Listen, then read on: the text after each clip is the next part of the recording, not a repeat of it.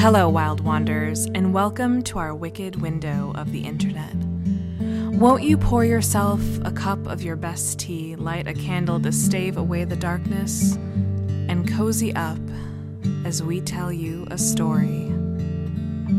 Widdershins is a storytelling podcast where we will dive into dusty bookshelves and winding, darkened pathways, looking to stories from Gothic literature, folklore, fairy tales, horror, and beyond. We are accompanied by our trusted bard and guitarist Joe Saborin, who will be live accompanying for us as our characters find their way out of the thickets and snarls of their tales.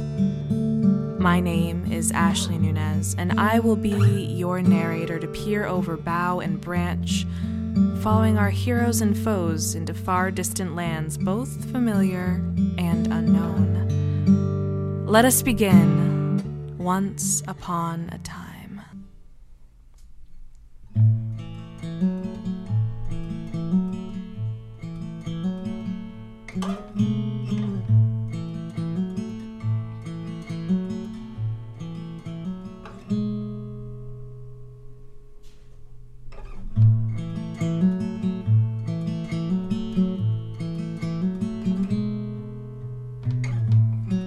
Midnight Wren by Alison Carr Wechter. Sweat dripped down her back and humidity clung to her clothes. But as uncomfortable as she was, Wren did not stop sewing. Everything depended on finishing in time. The summer had been unusually hot at Burdock House, and it was spilling into these early days of September. All the other girls' teachers and even Mistress Gregory had gone away for the summer holidays and wouldn't return for another week. Wren, of course, remained, with only the housekeeper and gardener to keep her company. Like everyone at Burdock House, they kept well away from her. The school was, without a doubt, a second-rate boarding school. Every student with a hint of scandal in her background. Every teacher a bit too unrefined for better schools. Even so, Wren was shunned. It wasn't the circumstances of her birth, no. Plenty of girls here came from unwedded unions. Nor was it her ebony hair that shone in the moonlight with a hint of blue, the greenish cast to her skin in a certain light, or her missing eye. There were other girls here who didn't meet any standards for acceptable beauty or physical fitness, and they were all given the same adoration and attention. There was a sisterhood among them, a sense of knowing they would not fit elsewhere in society, so elevated themselves within their own. Nor was it the whispers that her mother came from the troublesome village over the mountain and through the treacherous forest.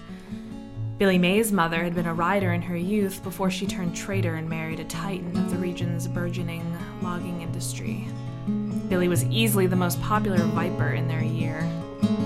No, it wasn't the vague association with the village, which no one ever confirmed with any certainty. It was something worse. Something that could not be abided here, where every inmate of Burdock House was someone's secret shame. It was the neglect that hung around Wren like a rotting stench. She wasn't pampered like the other girls, despite the fact that her family was as wealthy as any of theirs. It was the empty table on parents' weekends and Mistress Gregory's smug proclamation of "no mail for you, Wren," each week. It was her second-hand clothes mended poorly, and the way each birthday passed without trinkets or bouquets. Wren wasn't here to be polished into something fit for the lower echelons of the high society. It was made clear she was here to be forgotten. And so she was. As she aged, there were no talks of marriage, no callers for her in the parlor. Nor were there furtive efforts to find her a position as a governess or lady's companion. There was no discussion at all of her future, as though a future was too much to expect for one such as herself.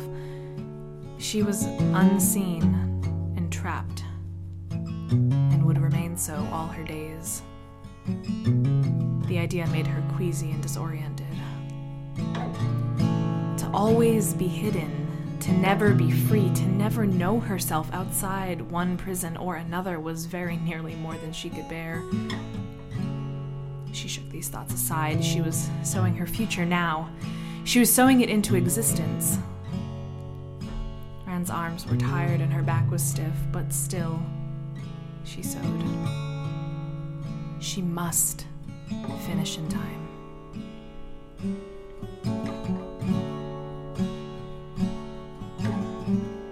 The sewing began after the headmistress departed for her summer home with a warning.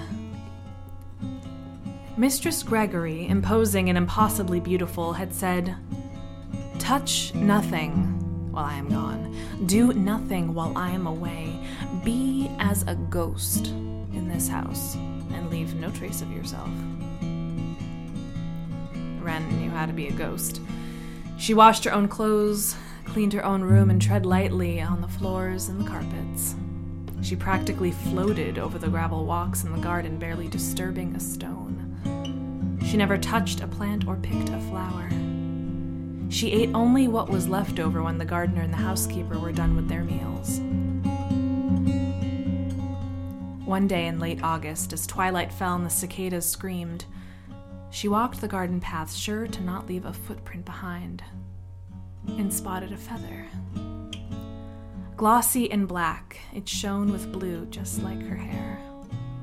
She looked around and could not see a bird that might shed such a treasure. Something about it whispered, "I am of your blood. I am of your bone." Mistress Gregory had been clear she was not to leave a piece of herself behind. She picked up the feather and continued walking. She found another feather, then another, and another. Soon dozens of them filled her arms and eventually the skirt of her apron, which she used as a basket to carry them back to Burdock House. The next day and the day after were the same. More feathers and no birds. She piled the feathers into baskets which she wove from reeds that she found near the river just beyond the Burdock House gate. Then she waited. She knew the feathers were hers, though she did not know why she knew this. She didn't know what to do with them at first, so she rearranged them by size and left them in the baskets that did not belong in Burdock House any more than she did. She waited, though she knew not what for, as the moon waxed. The night it reached fullness, she startled awake. Her tiny room at the top of the attic stairs were bathed in cool white light.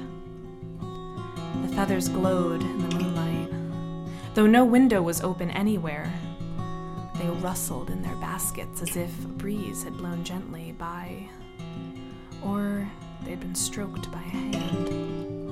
At this thought, Wren shivered and she reached out for the sheet she'd thrown aside in the attic heat.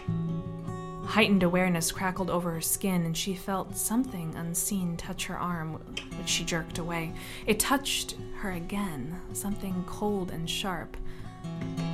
Something she might say felt like a knife, if she hadn't known it was a claw. No, not a claw, a talon. Then came the singing. It was a soprano voice, hoarse and haunting, but beautiful even when the notes it sung went flat. Where, oh where, has my little bird gone? Where, oh where can she be? Through blood and stone, feathers and bone, where, oh where can she be? She was here at the start, but now we're apart. Where, oh where can she be? I have searched high and low, but none seem to know where she's gone. But she's still dear to me. Wren could hear more of the song, but the voice was far away. A cloud blew over the moon and the spell broke. The feathers stopped glowing, nothing was touching her, and the house was quiet once more. She spent the next day anxiously pacing. That night, the moon was still nearly full, and she tried to stay awake to watch its effect on the feathers, but by the time the moon was high enough in the sky to cast its light on them, she'd fallen asleep. This time, she woke to the scrape of a talon down her arm and the sound of the song already in progress. Where, oh where, has my midnight wren gone? Where, oh where can she be? Through blood and stone, feathers and bone, where, oh where can she be?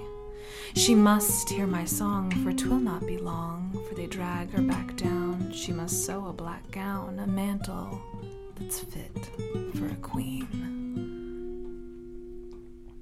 The voice continued singing, but again seemed a great distance away. She wanted to hear the rest of the song, but dared not leave her bed, frozen as she was with fear at the time. For they drag her back down. Her body clenched with revulsion at the memory, the one she could not place, the nightmare memory. The hands that grabbed at her, thick and violent, pulling her from something she loved, dragging her down and down, the shouts of triumph as they cut out her left eye to complete their evil spell, the blood that spilled on the ground, the crunch of bone as they made her anew,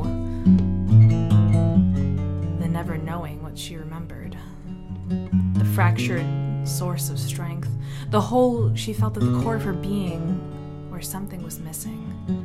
They took something from her more than her eye, more than her freedom.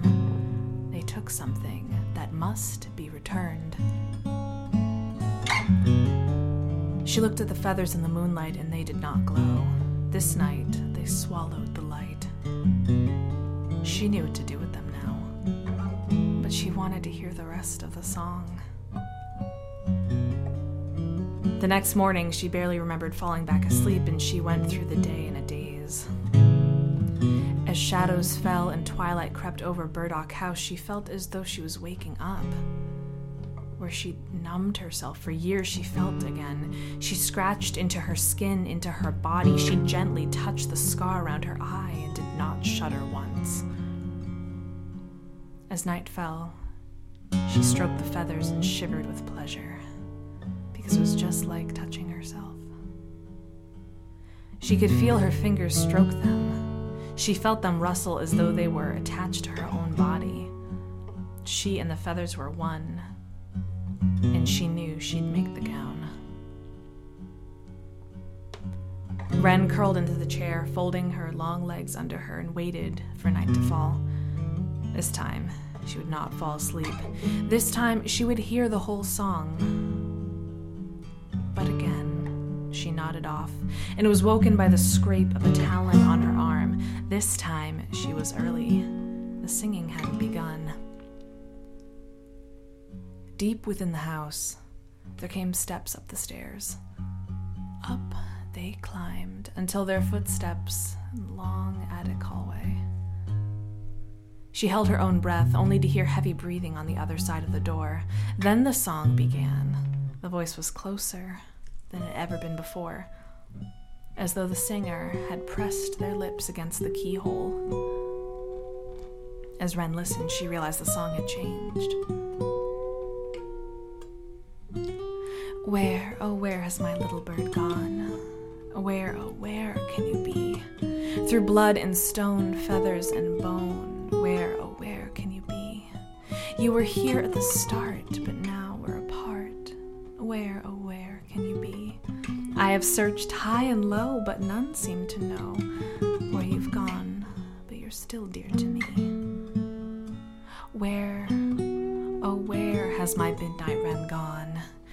Where, oh where can you be? Through blood and stone, feathers and bone, where, oh where can you be? You must hear my song, for 'twill not be long, for they drag you back down. You must sew a black gown, a mantle that's fit for a queen. Where, oh where has my little girl gone? Where, oh where can you be? Stolen away 16 years and a day. Steal you back, will I, so you're free. Now I see where you've gone, and it will not be long till I steal you back, till you're free. Wren held her breath until she felt her lungs burn and tears sting up in her eyes. She gasped for air and rushed to the door, throwing it open. The hallway was empty. 16 years and a day. Wren swallowed, feeling her throat acutely for the first time in years. She would be 17 on September 6th.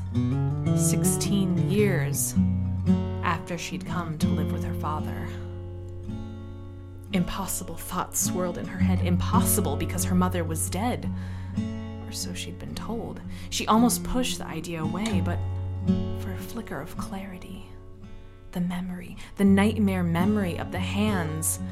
She was not being pulled down into something, but being pulled down from somewhere. With certainty, she knew she must start on the gown, so she stole into the headmistress's bedroom, which was never locked.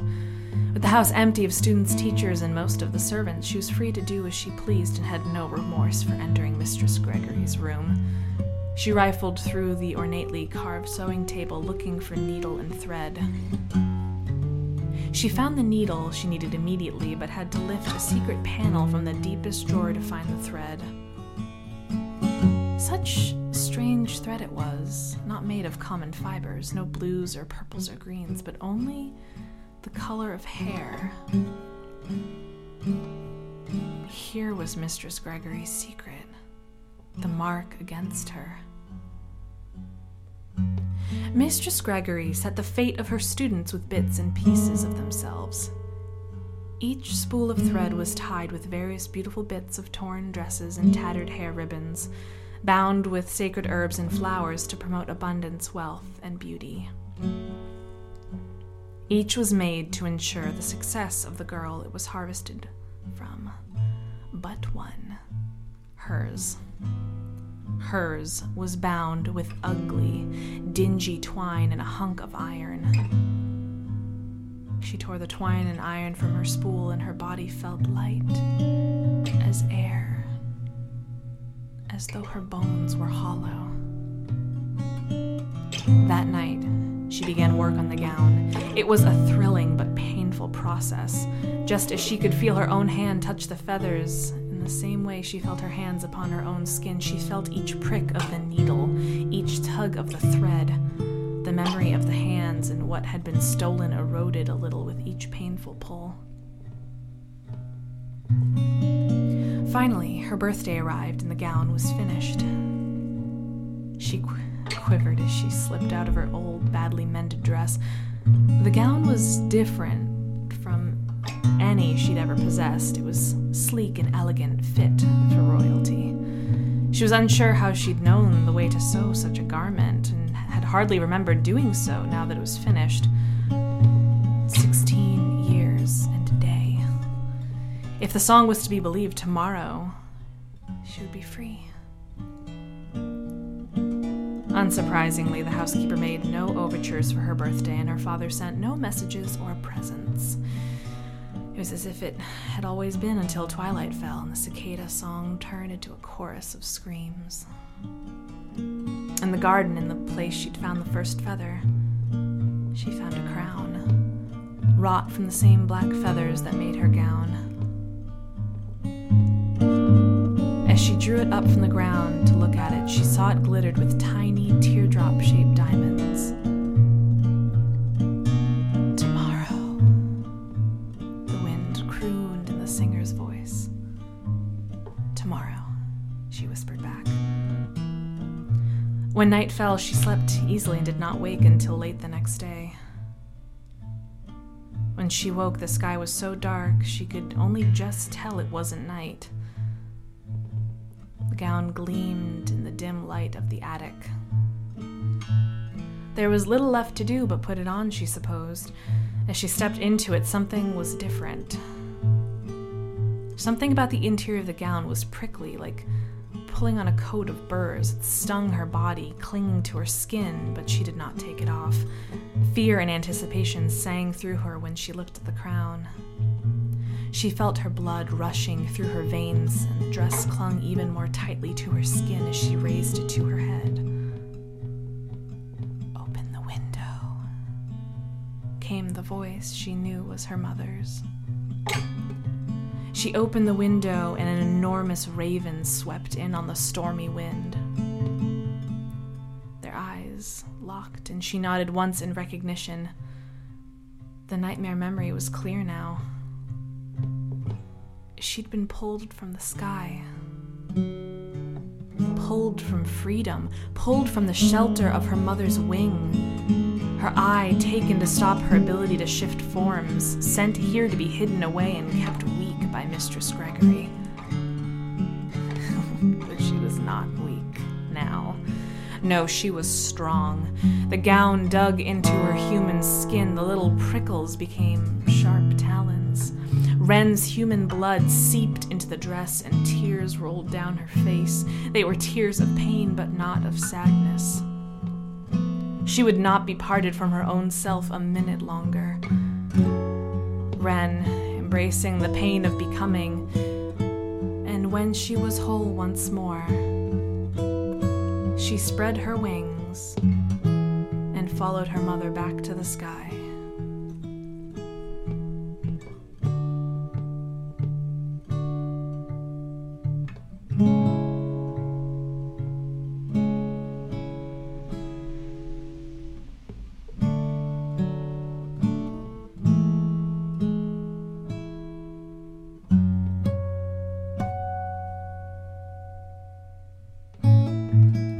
We want to give a huge thank you and shout out to Allison for letting us read her story for this week's episode. Allison Carr Wechter is the author of Vessel of Starfire, the debut novel in the Outlaws of Interra trilogy. She lives in Minnesota, where she spends her days telling stories and helping others tell theirs. Right now, she is probably drinking a cup of tea and herding a lynx cat off her desk. Follow her work and sign up for her newsletter at the link in the episode notes for news of upcoming tales. And forthcoming from Holly Carlson and Allison, The Way of Thorn and Key. Linked by blood, separated by time. Witches are disappearing, and only the Blackthorns can save them. This new adult fantasy serial includes a diverse cast of characters, a queer love story, and a magical village lost to human perception. The Way of Thorn and Key is the story of two witches brought together by a magical book. Poppy and Briar must find a way to work together to save the people they love. The Key opens the way, March 2021. Widdershins is created by Ashley Nunez of Old Growth Alchemy and folk musician Joe Saborin, in the presence of their curious cat Django, a few too many half-drunk cups of tea, and far too many begrudgingly half-completed art projects. If you'd like to follow along Joe and his musical machinations, you can find him at Joe Saborin Music on Facebook and Instagram, or joesaborin.com. For more glimpses into the wild woods of story, botanical libations, and sensual ephemera, you can find me, Ashley, at Old Growth Alchemy on Facebook and Instagram, or at oldgrowthalchemy.com. And if you've enjoyed what you're listening to, give us a review on Apple Podcasts and follow us on Spotify. Until next time, friends new and old, we'll be sure to keep the kettle on with a seat open for you by the fire.